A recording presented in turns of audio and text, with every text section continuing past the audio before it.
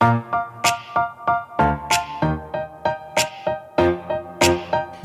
to What's Important Now, Making Time for What Matters Most with Eva Medilek. If you're struggling to stay ahead of your daily life challenges, you will want to listen close as Eva and her guests will help you address the most important priorities first.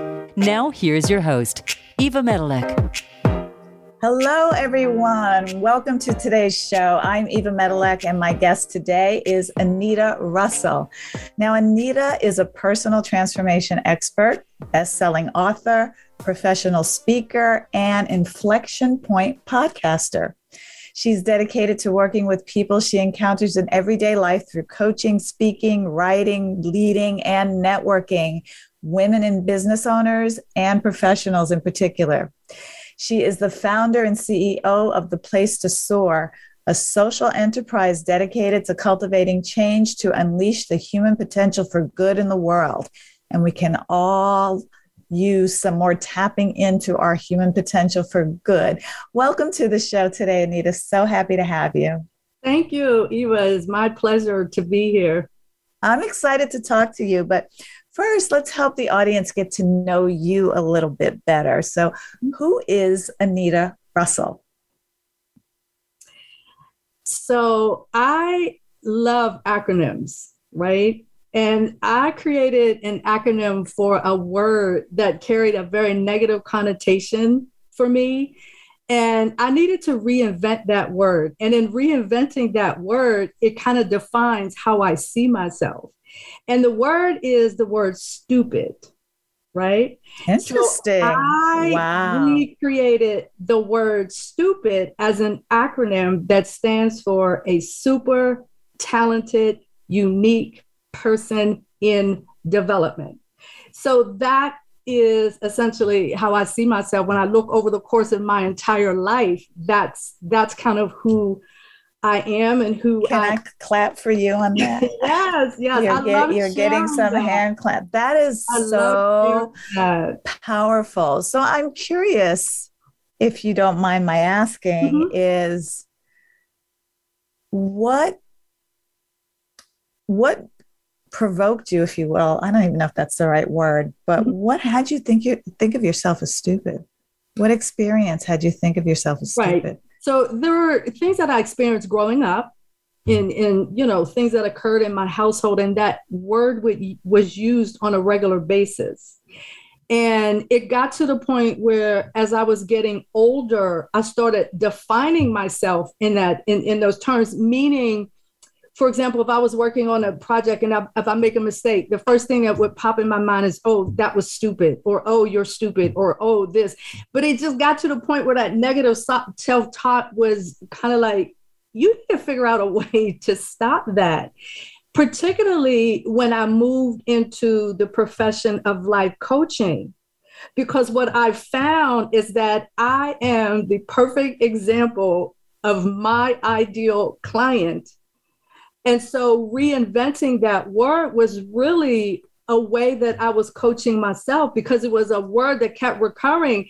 And then one day it just occurred to me, well, what if you just change the meaning of that word, change what it actually means to you when you hear that word? So now whenever I hear that word, that is the phrase that comes immediately into my mind. And so that negative self-talk isn't there anymore. That is so powerful. Words are powerful. Absolutely. And, I'm listening to what you're saying about the self-talk and guilty as charged, but I've also am in the process of transforming my self-talk. I mean, I've always started my day with some powerful affirmations, but like you said, throughout the day, some of the judgment that we put on ourselves when something doesn't go right, or we make a mistake, or, we do something that doesn't work out, some of that self-talk can really impact us. I used to, even how I described how I looked and my body and things like that. And that is all so freeing to get rid of the negativity around that. Now I can look in the mirror and say, not bad. You're aging well, you're doing well. And I even want to remove the for the certain age number, right? Not bad for this number or that age or that age. Like not bad in general, regardless of your age, girl. Yeah, keeping it together. So that is awesome. Thank you for sharing that. And I'm sure that's really valuable to people who are listening. So tell us a little bit more. You said you were a life coach. What problems do you solve? Well, that problem right there is definitely one of them. Touche. Right. And essentially what it boils down to is helping people to not be fearful of transformation or be fearful of change. And because my sense is that most people walk around with this sense of, this is where I am, but this is kind of sort of where I would really like to be. But there's a gap in between. And so that gap in between is where the growth happens, where the transformation happens and all of that. And so my being a life coach, that's the space that I step into with people, is helping them to kind of figure out, how do I get there from where I am? And like I said earlier, when I look at my own journey, because I'm the person who left corporate America, but I broke the cardinal. I tell people all the time, I broke the cardinal rule that you don't leave one thing before you have something else in place. It was just time for me to go. You burned the boats, as Winston Churchill would say. There was no escape route. You had to make it work. I love it. It was like, okay, this is where you are. I'm a woman of faith. And so I took that as a walk of faith. And just eventually over the course of time figured out that this coaching, but like I said, as I was going along, and I could just remember learning about the coaching profession, how does it work and all of that. And I'm like, my gosh, I need this. I need that. So just learning about that process, I was able to self-coach, if you will, and just really started taking an honest look at myself. Okay, you just walked out of corporate America and there's this place over here that you're trying to get to, but there's all this stuff in the middle that is full of uncertainty and questions and all of that. So you need to put yourself on this pathway where you can begin to figure all of that out so you can design that path forward. As a matter of fact, when I left corporate America, the theme of my retirement party was my redesigned life. Although at the time I didn't know what it was, I didn't know exactly what it was going to be redesigned to, but I knew it was going to be something very different. You knew it was under renovation and the design was going to be awesome. Yeah, absolutely. That's a good way of looking at it. I love what you shared about, learning about life coaching. When I was a dental hygienist, there's this route I took to work and I'd get off the exit and there was this little building that said life coaching. And I remember thinking, who needs a life coach? Who needs a coach in how to live? Like, how messed up do you have to be a life coach? This is totally from pure ignorance, right? Not knowing anything about life coaching or the industry until one of my mentors, my real estate coach and mentors, encouraged me to enroll into a leadership program that embodied a lot of life coaching. And I saw the value, like, oh my God, why didn't I do this sooner? Mm-hmm. Life coaching really is, as one of my business coaches would say, the pickle inside the jar can't read the label. You can't read the label if you're inside the jar. And the way coaching helps you see what the rest of the world see and see things about yourself and discover things about yourself that you may not have realized and have the opportunity for the transformation,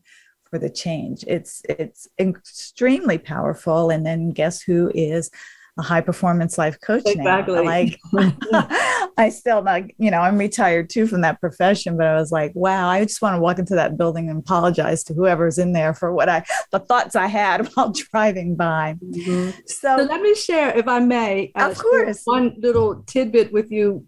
When I was in corporate America, my background is in research. So I entered the industry as a drug discovery scientist. But one of the issues in that environment is your level of education. And I was not a PhD scientist, and it just was not in the cards, if you will, for me to go back to school and get a PhD. I had kids and all of that. But so when I left the lab, I moved into a learning and development role, where my role was to support the professional development of the scientific community, the members of the scientific community. But there was one person that I worked with. I've worked with a lot of external vendors. And one of them, I worked with her over the course of a few years, and we kind of got to know one another. And she used to tell me, Anita, I see the way you work with people, the way you connect with people, the way you inform people. She was an executive coach. And she said to me, you are a life coach. Just kind of tucked it away. And then when I did leave, I just said, well, let me just pull that little memory out of my brain and take a look at this coaching thing. And that was how that all came to me. It's powerful to have someone see gifts in you that you didn't know you possessed. Absolutely. You know, that's very similar to what happened to me. So now, how are you an expert at this? What makes you an expert at solving these problems, helping people change and their transformation? I would say that one of my key gifts is being able to sort of take on this perspective taking mode, meaning it's my way of dropping any judgment or bringing any of my own anything into the conversation or into what this person is experiencing as we're going through the journey. So whenever I am working with someone, the key indicator for me that I'm on the right track is when I ask a person a question and they say, oh my gosh, I never thought about it like that. And so for me, that power of being able to remove yourself from your own perspective and step into the perspective of this individual as their story is unfolding, and your role is to basically ask them questions about the very story that they're sharing with you.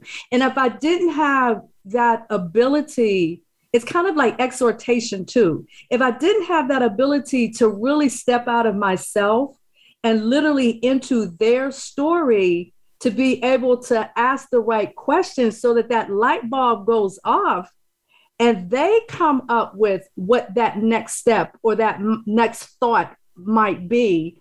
But it's all aligned with me being able to ask them the right questions that point them in the direction that they need to go in. And sometimes like I said, it's a direction that they haven't even considered.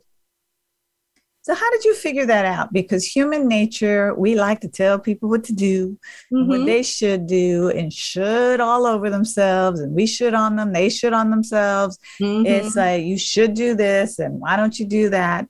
What I found, in coaching, I mean, that is the power of coaching, is having people, come to their own realizations and transformations. By asking the right questions that bring out their greatness and not their limitations, if you will.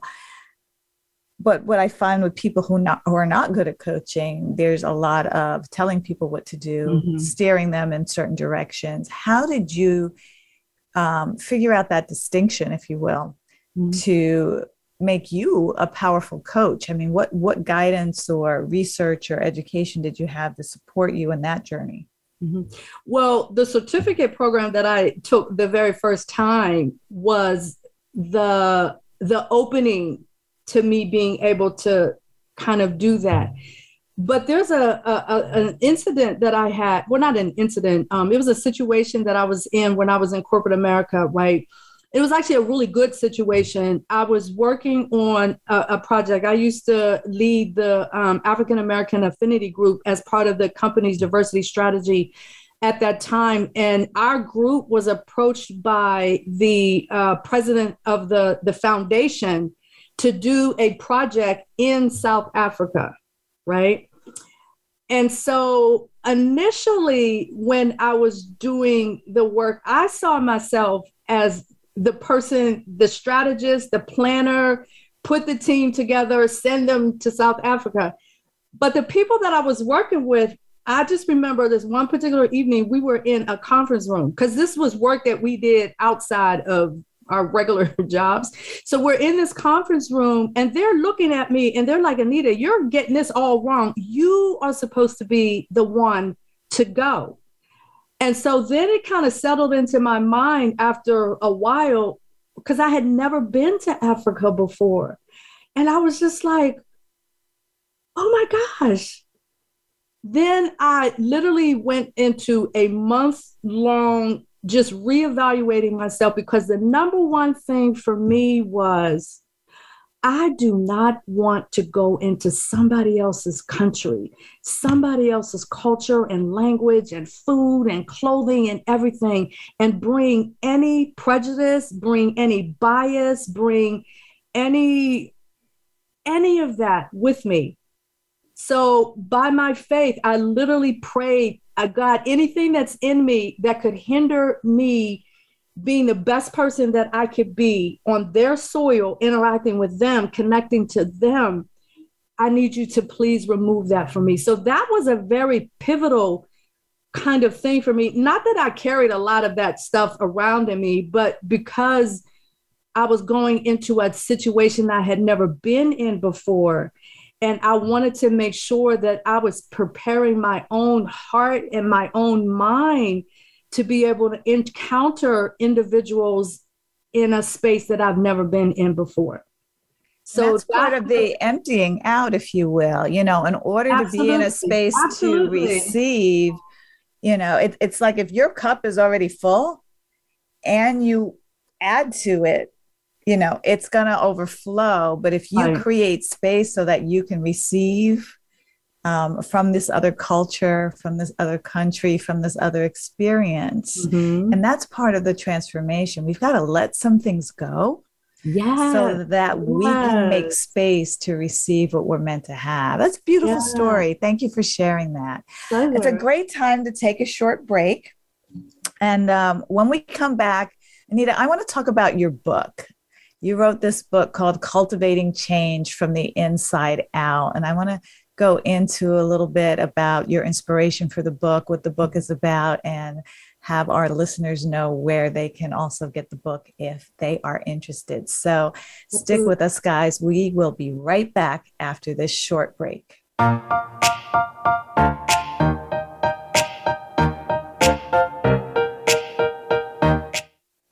What's stopping you from having more money, time, energy, and fun?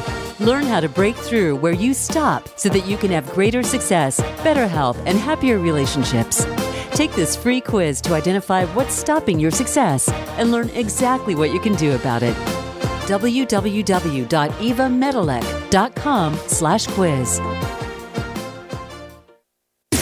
Voice America programs are now available on your favorite connected device, including Amazon, Alexa, and Google Home. Through streams with Apple Podcasts, TuneIn, and iHeartRadio, listening to your favorite show is as easy as saying the show name followed by the word podcast. Hey, Alexa, play Finding Your Frequency podcast. If that doesn't work, try adding on TuneIn or on iHeartRadio or on Apple Podcasts.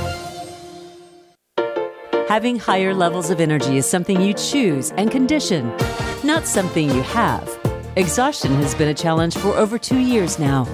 This is the year you can choose to change. Here are 5 things you can start doing today to reverse the burnout, stress, and overwhelm that is keeping you from living a life full of good health and happy relationships. www.evamedilek.com/reverse burnout. This is the Voice America Influencers Channel. Be inspired.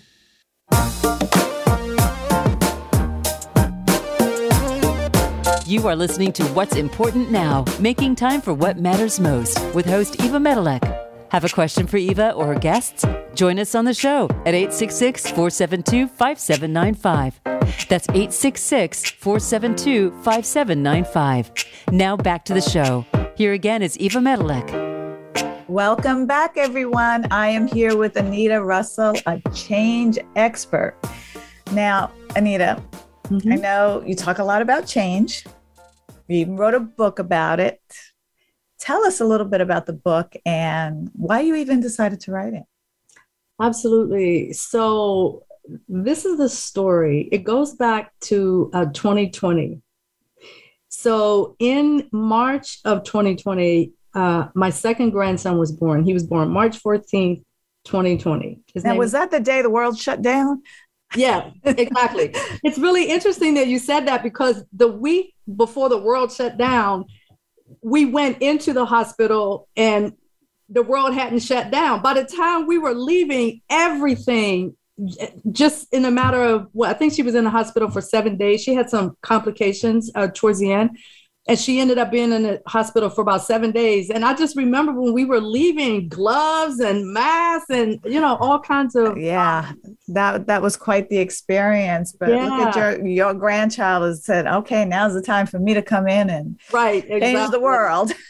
Exactly. So then that was in March. And then in May of 2020, we all know the murder of George Floyd. And so shortly after he was murdered, there was a Black Lives Matter protest here in the city of Pittsburgh. And my daughters were attending, my two daughters, one of which is the mom of Cairo. Mm-hmm. And the other one, so there was the two of them and then one of my nephews. So the three of them are preparing to go out in March. And Olivia, who is Cairo's mom, I walked into the room where she was sitting and a baby was lying next to her. And she just had this incredibly solemn look on her face. And I'm like, Olivia, what's going on? And we had a conversation, and had a conversation about protesting. We had a conversation about George Floyd and that whole thing that was unfolding. And in that conversation, though, we realized that in my family, we represented 3 generations of protesting. So my mom was an activist, and then I had my share of protesting, mostly in my college years and that. And now here, my 2 daughters are going out to prepare to march. But what we realized is that all 3 of those generations, we were marching for the same thing. And that is the birthright to just freely and peacefully exist in the skin in which I was born. But the question that really sparked the book was what my daughter asked me about Cairo. And she asked me if I thought in his lifetime, he was going to have to protest also for the same exact thing. And that question just evolved. And now it officially became the Cairo question. Will Cairo have to protest in his lifetime for the birthright to freely and peacefully exist in the skin in which he was born? And that question is what sparked the book, Cultivating Change from the Inside Out. Because what I began to understand was that as big as this issue is, and we've got the history of tackling it through social change, through legal change. We have, the Brown versus the Board of Education. We've had the civil rights movement in general. We've had all of these things, and we're still grappling with the same issue. And so I, from a life coaching perspective, started to look at it from the perspective of individuals. And so when I wrote that book through a coaching lens of helping people to kind of get a sense of, so the book is kind of written from the standpoint of with racism as the backdrop. But what's in the forefront of it is you have to begin to examine yourself, because you have to take a look at what is in your thoughts, your minds, your beliefs, and how does that emerge or show up in your words, your actions, and your behaviors on an individual level. You have to know yourself before you can grow yourself. Exactly. I say that all the time. And so for me, it was just about taking a coaching approach. And so the book, Cultivating Change, is kind of like a guidebook on how to take that approach. There's 6 keys that I have listed in there, and it's all about you doing that critical self-reflection to get a sense of who you are and how you walk through the world on multiple levels, racism being one of them. But how do you behave when you go to work? How do you behave when you are in your household with your family and all of that? So it's drawing that attention and that critical self-examination inward.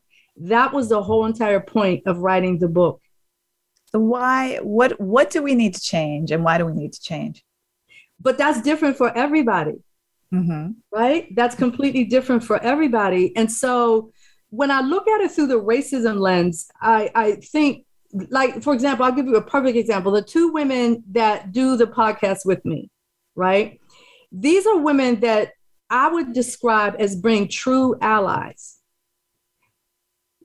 Not in the sense that they know everything that there is to know about racism, but they're willing to do exactly what I just said, to examine themselves, look at their own thoughts, ideas, beliefs. So we've had some incredible discussions when they've discovered something about themselves that they wanted to change.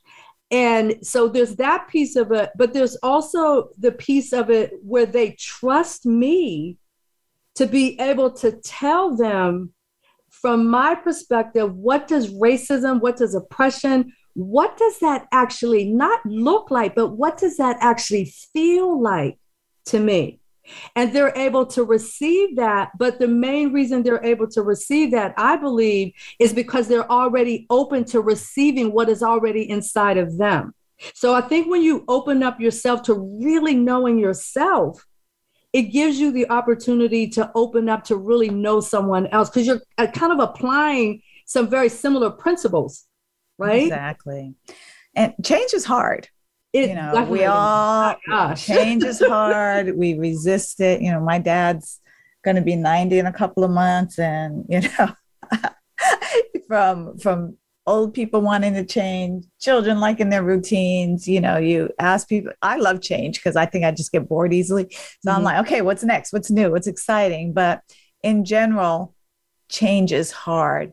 How do you get folks to want to even change?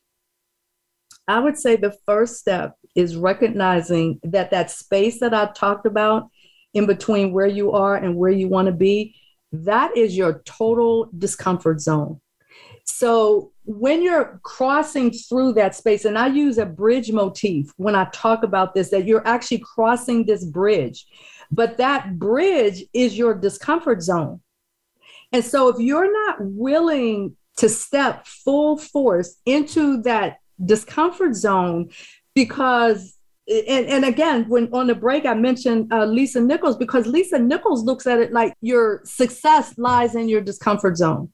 So if you don't get to the point where the discomfort is so unbearable that you have to make a change, because staying in that space, again, if you think about Lisa Nichols' story, if she had not made that choice that I want to step out of this space that I'm in and into something completely different, her life could really be on a very different path. And even when I think about myself, I've had to cross that discomfort bridge as well. But I look at that discomfort zone as that transformational space where your success lies. I mean, just leaving corporate America, there was nothing comfortable. The whole idea was fraught with discomfort for me. But at the end of the day, I was faced with a choice. And I realized that the space that I was in had changed enough that that space itself was no longer comfortable for me. And so now you're coming into a space, your workspace. Never had I had a situation where my workspace felt uncomfortable, right? But now here I am. So I'm either going to duke it out and try to figure out how I can manage in this space, or follow a different voice that was saying it's time for you to leave this space and do something different. So that whole entire, I'd say I left in 2013. From 2013 to about 2015, I was literally in discomfort. But at the same time, I knew I couldn't go back. The only way that I could go was forward. which meant I had to walk through that discomfort zone. But when I look at where I am now, if I had not made that choice, I don't even know where I would be, to be perfectly frank with you. And you also, like we said earlier, burnt the boats. Like you couldn't go back. Right. The only way was forward to battle, to that, through that fear. And, you know, fear is is a big part of facing that discomfort zone, going through it, you know, breaking, the only way out is through, if you will. So you've got to go through that incredible discomfort. And it's fearful, but what are the benefits? Let's talk about the benefits to, you know, walking through that discomfort zone and experiencing the change, whatever that change is. I would say the biggest benefit is that you see so much that was inside of you. I mean, there's nothing that is inside of me now that wasn't there before. I just couldn't see it. Like when I shared earlier about the colleague of mine saying, Anita, you a life coach, you have all the earmarks of a life coach, but I didn't get it. I simply didn't get it. But once I got it, I could see what she saw in me that made her say that. Right. And like I had mentioned earlier, this gift of exhortation, those are gifts that I always had. I just didn't use them from a career perspective. So, for example, I've worked with young people like most of my life. I've done something with young people, right? Programs, youth programs. I've been a Sunday school teacher and all of that. But I never saw that within myself from the standpoint of professionalism or entrepreneurship. I didn't see that. It took some other things for me to begin to see that which was already inside of me. I just had to move all that clutter out of the way in order to allow myself to blossom. And then once I did that, that's when I was like, oh, wow, this is who I really am. All that other stuff was just leading up to where I am. Yeah, you know, it's part of the journey, if you will. Absolutely. But let me ask you this. You know, because I similarly had a mentor and a coach see my gifts, recognize my gifts, share what he saw in me to me. And that kind of sparked, if you will, it gave me the courage and sparked a fire in me to explore further and deeper and bring out those gifts, similar to your experience. Mm-hmm. Do you think if no one had shared your gifts with you, what they saw you, the label that they saw that you couldn't see because you were inside the jar, do you think your path would have been the same? I think it would have been, because so there were other things that kind of came out for even like authorship, writing a book.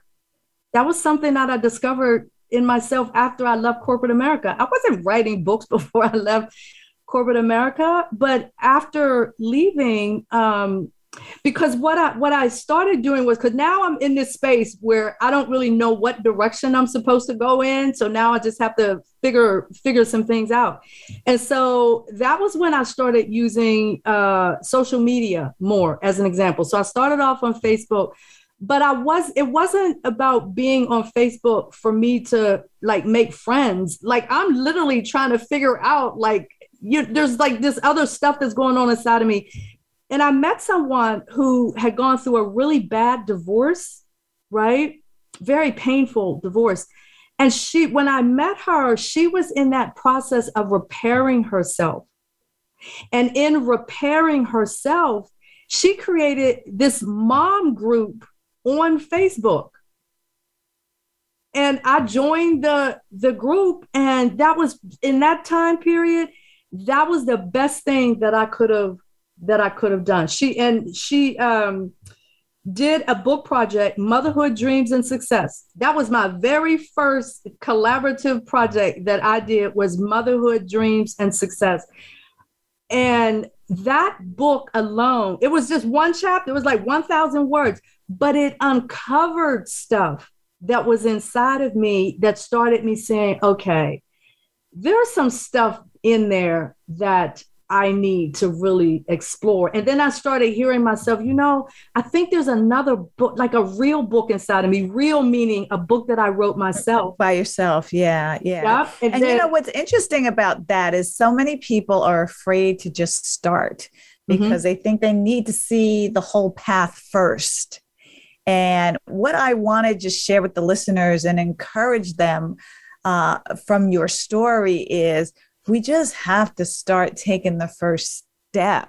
Yes. And as you are on the journey, what will happen is the discovery, the unfolding, the transformation, the opportunity, if you will start to unfold, and you will figure it out. You will just be on the journey. It'll be struggling at sometimes it'll be more fun, more easy, but you just have to get started somewhere and take that first step in order for you to have these opportunities and chances for discovery on what your path is, on what's important to you, on what your priorities are, on the book that's in you. That is awesome. So thank you for writing that book.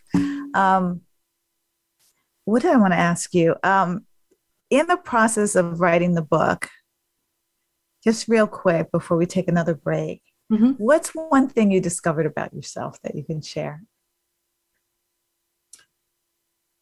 I would say the one thing that I discovered about myself was my ability to use words, not just to use words to write a sentence, but to use words to make people actually feel something. So if you're just reading words on a piece of paper, like if you pick up an organic chemistry book and you're just kind of reading through that, you're not going to feel very much on the inside. But if you pick up Cultivating Change from the Inside Out, or the book that I mentioned earlier, my first real book, if you will, I Want to See Lainey's House, that was about telling my story, but it wasn't just the words of telling my story. I was very conscious of what I wanted people to feel when they were reading my story. And some of the feedback that I got from people kind of verified what I was hoping to put out there. Oh, that's awesome. Thanks for sharing that. Let's take a short break, guys. When we come back, Anita, I want to talk about your social impact mastermind when we come back. So stick with us, guys. We will be right back.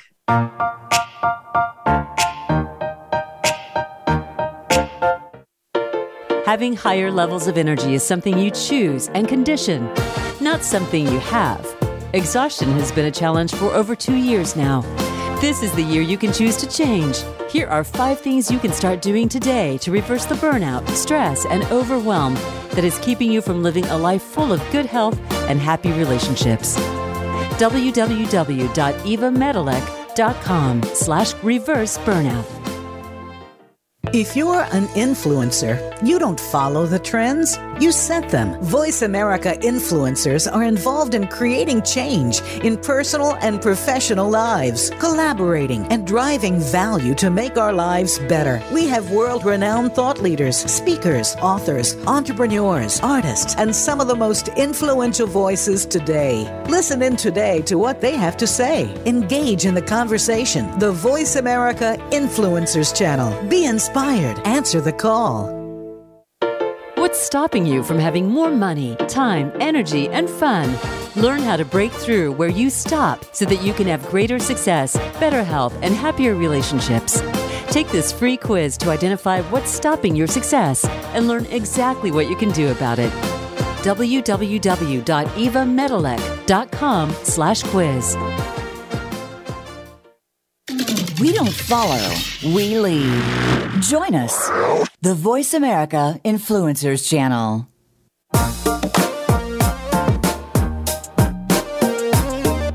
You are listening to What's Important Now, Making Time for What Matters Most, with host Eva Medilek. Have a question for Eva or her guests? Join us on the show at 866-472-5795. That's 866-472-5795. Now back to the show. Here again is Eva Medilek. Okay, we are back with Anita Russell talking about change and social impact. Now, before we went to break, I had mentioned that you are hosting a social impact mastermind. For those of us who may not know what a mastermind is, can you explain that to us, please? Absolutely. So if you think about like when you're in a classroom, generally when you're in a classroom, like it might be a college class, you have a professor at the front of the room and you have a student body that's kind of absorbing the information. A mastermind is very different because with a mastermind approach, the person who is sort of the professor, if you will, is not the holder of all the knowledge, right?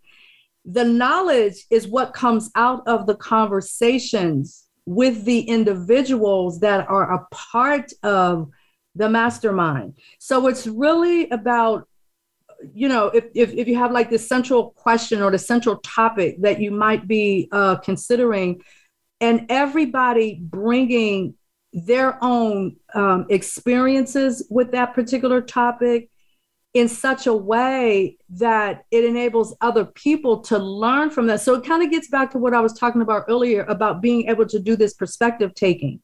For me, being in a mastermind also involves perspective taking because you have to be willing to step into the perspective of your masterminders, if you will, because it's generally a cohort of people that meets over, it could be like an extended period of time. My mastermind meets for 8 weeks, twice a week, and it's very intense, fully immersive kind of conversations. And you have to be willing to bring your whole self, your whole mind, your thinking, not just your opinions and things of that nature, but being open to absorbing what other people have to say. So it's a little bit different from just being in like a class or, like a lecture or something along those lines.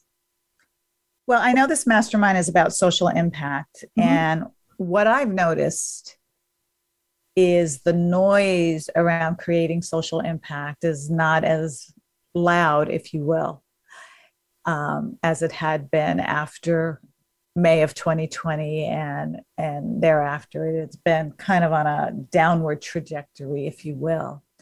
What are you hoping to accomplish with this mastermind? Well, I would maybe push back on that a little bit, only from the standpoint of the people and the organizations that I'm connected to. So my social impact mastermind is really about anti-racism activation, right? And there are people out there who they've been doing anti-racism work for years. And so I look at it from the standpoint of when something big, like the murder of George Floyd or Ahmaud Arbery, or even if you take it back to Trayvon Martin, you take it back to Emmett Till, there's always that uprising at the onset of whatever that situation might be. Or if you think about the civil rights movement and all the videos and things like that we saw on the screen, but there were so many people involved in the movement that were not on the screen, right? So I mentioned earlier that my mom was an activist. My mom was straight up grassroots. So it wasn't about what was like kind of bubbling to the top. It's like all of this work that's going on at the grassroots level. And when you get like a groundswell of that type of work, you kind of get to the point where you wake up one day and you're like, oh, wow, things look different now. I wasn't necessarily expecting that. And so I think there's a lot of conversation going on, different organizations, or again, thinking about the whole issue with racism. If you look at a lot of the universities now are coming forward and saying, yes, we do have a history of slavery. Our foundation comes out of the profits of slavery and things like that. So I think the conversations are still happening, but they're not necessarily happening from like what's that big thing from the pulpit, if you will. It's more from the exactly from the foundation, from exactly behind not necessarily closed doors, but in the rooms, there's rooms where these conversations are happening. Absolutely. As somebody who's been in this work as well, and my foray into the work didn't start until after George Floyd's murder. I even wrote a book called The Intimacy of Race. Yes. And I have a Facebook group of the same name to really help white-bodied individuals have access to resources to increase their knowledge if they're open to learning more about it. We talk about opening, we talk about being willing to believe somebody's lived experience, if you will, and being able to share that. And I specifically did this group for white-bodied individuals who wanted to change. But what I found, just like with anything, there was a lot of activity in the beginning, all right? And then that slowly wanes, if you will. Yeah. And that can be discouraging.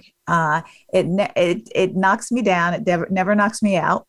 And I just do what I need to do to continue to stay in the work. But how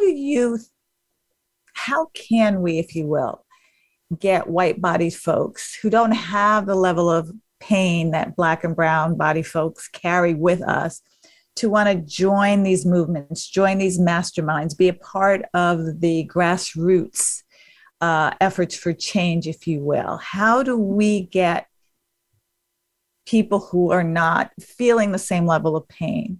Not that they're not feeling any pain. I'm just leveling that off a bit, to be clear, and don't have that much skin in the game, if you will, meaning color of skin. Right. How do we get them to want to continue this work and maybe join this mastermind? Right. So I think a lot of it is just simply soul searching. So I'm a part of this this organization that has this 15-year plan for dismantling racism and activating anti-racism activation. 15 years. We've only gotten through like year 1 so far. But I think what it boils down to is, so I'll give you a quick example. One of the meetings that we had was virtual, just like this, but not obviously not a podcast recorded, and it was just basically our group discussing, right? And it's a mixed group of people, right? Black people, white, mostly Black and white for the most part. And there was one particular woman who's been a part of the organization for a while, very vocal and, on the right page, I would say, within this context, what I would describe as the right page. But she made a statement when she was talking about how that work actually got done or got started, I should say, and that it was prompted by the murder of George Floyd. And the way now this is a white woman, and the way she perceived it was like, oh my gosh, we were all so shocked. And then she went on and said what she said. And then in response to that, I said, you may have been shocked, but we weren't shocked. We were pissed off. That's what we were. But that was the straw that broke the camel's back, but exactly. We were not surprised. Exactly. Not shocked, surprised at all. But the fact that I said that, it opened something up in her, because it was like when I said earlier, when people say, oh, I never thought about it like that. That was exactly what her response was, like, oh my gosh, you're absolutely right. I'm looking at it through my lens, but you see it through a completely different lens. And then when I think about somebody like myself, who, or any Black person who can trace their part of their roots back, and I can trace my grandfather back to like Alabama and, all that sort of thing. And we carry all of that history within us, right? And if you don't have that history, and I'm talking like it's embedded in your cells, so to speak, right? If you don't have that, it's very difficult for you to understand that experience unless you're willing to listen to someone who can tell you what that experience, tell you about that experience, number one. And number two, it also means that you have to be willing to acknowledge that you don't know what you don't know. And the only way you can discover what you don't know is for people who have those experiences to tell you and about to listen. And to listen. Yeah, Exactly. listening is key. And most people absolutely don't know how to listen. You know, we're going to interject, you know, clutch our pearls. We're shocked. No way. It's impossible. You know, all of that. And part of being in this anti-racism work is to really believe the lived experiences that people are sharing with you without, absolutely, and just believe it, you know, no need to really comment, and try to have compassion would be the right word, because empathy is hard.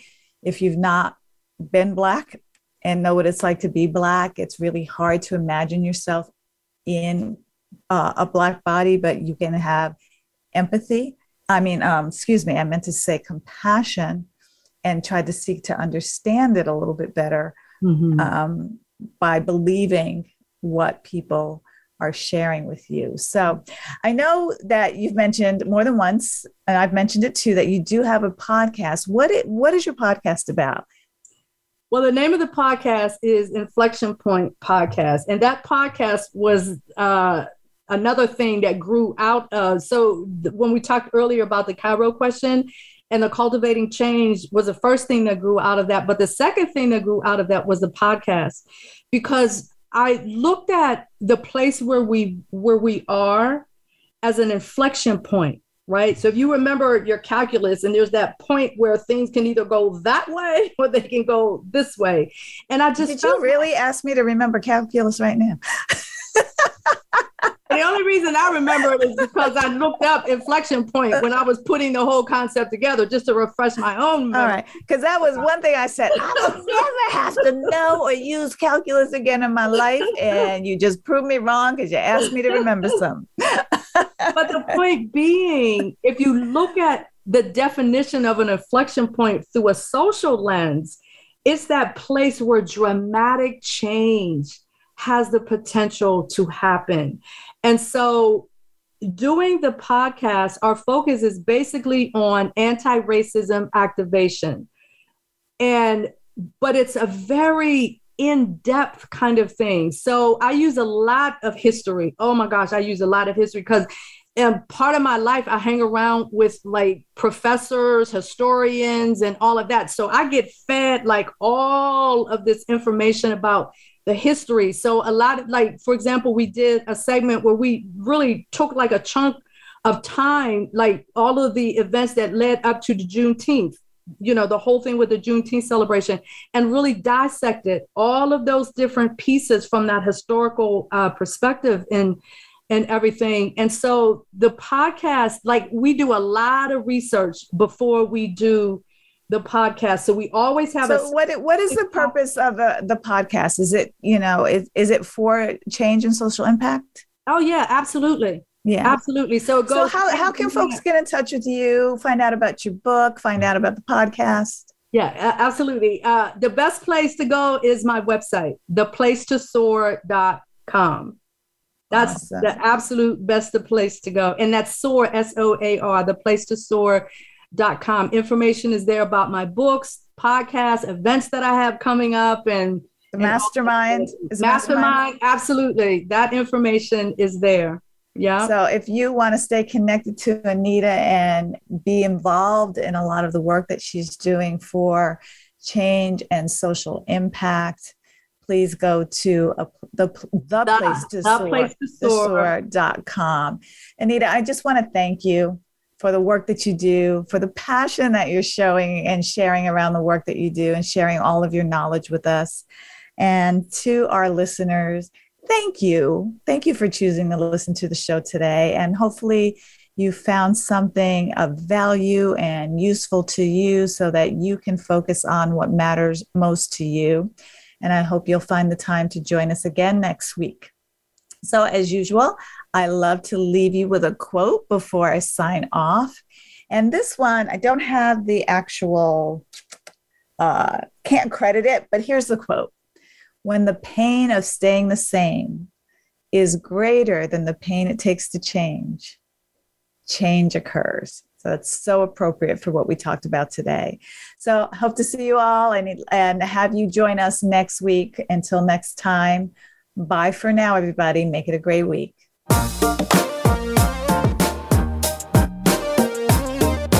Thanks for listening to What's Important Now, Making Time for What Matters Most with Eva Medilek. We hope we've been able to inspire you with today's show to take control of your own life and focus on the win. What's important now? Until we talk again, have a beautiful week.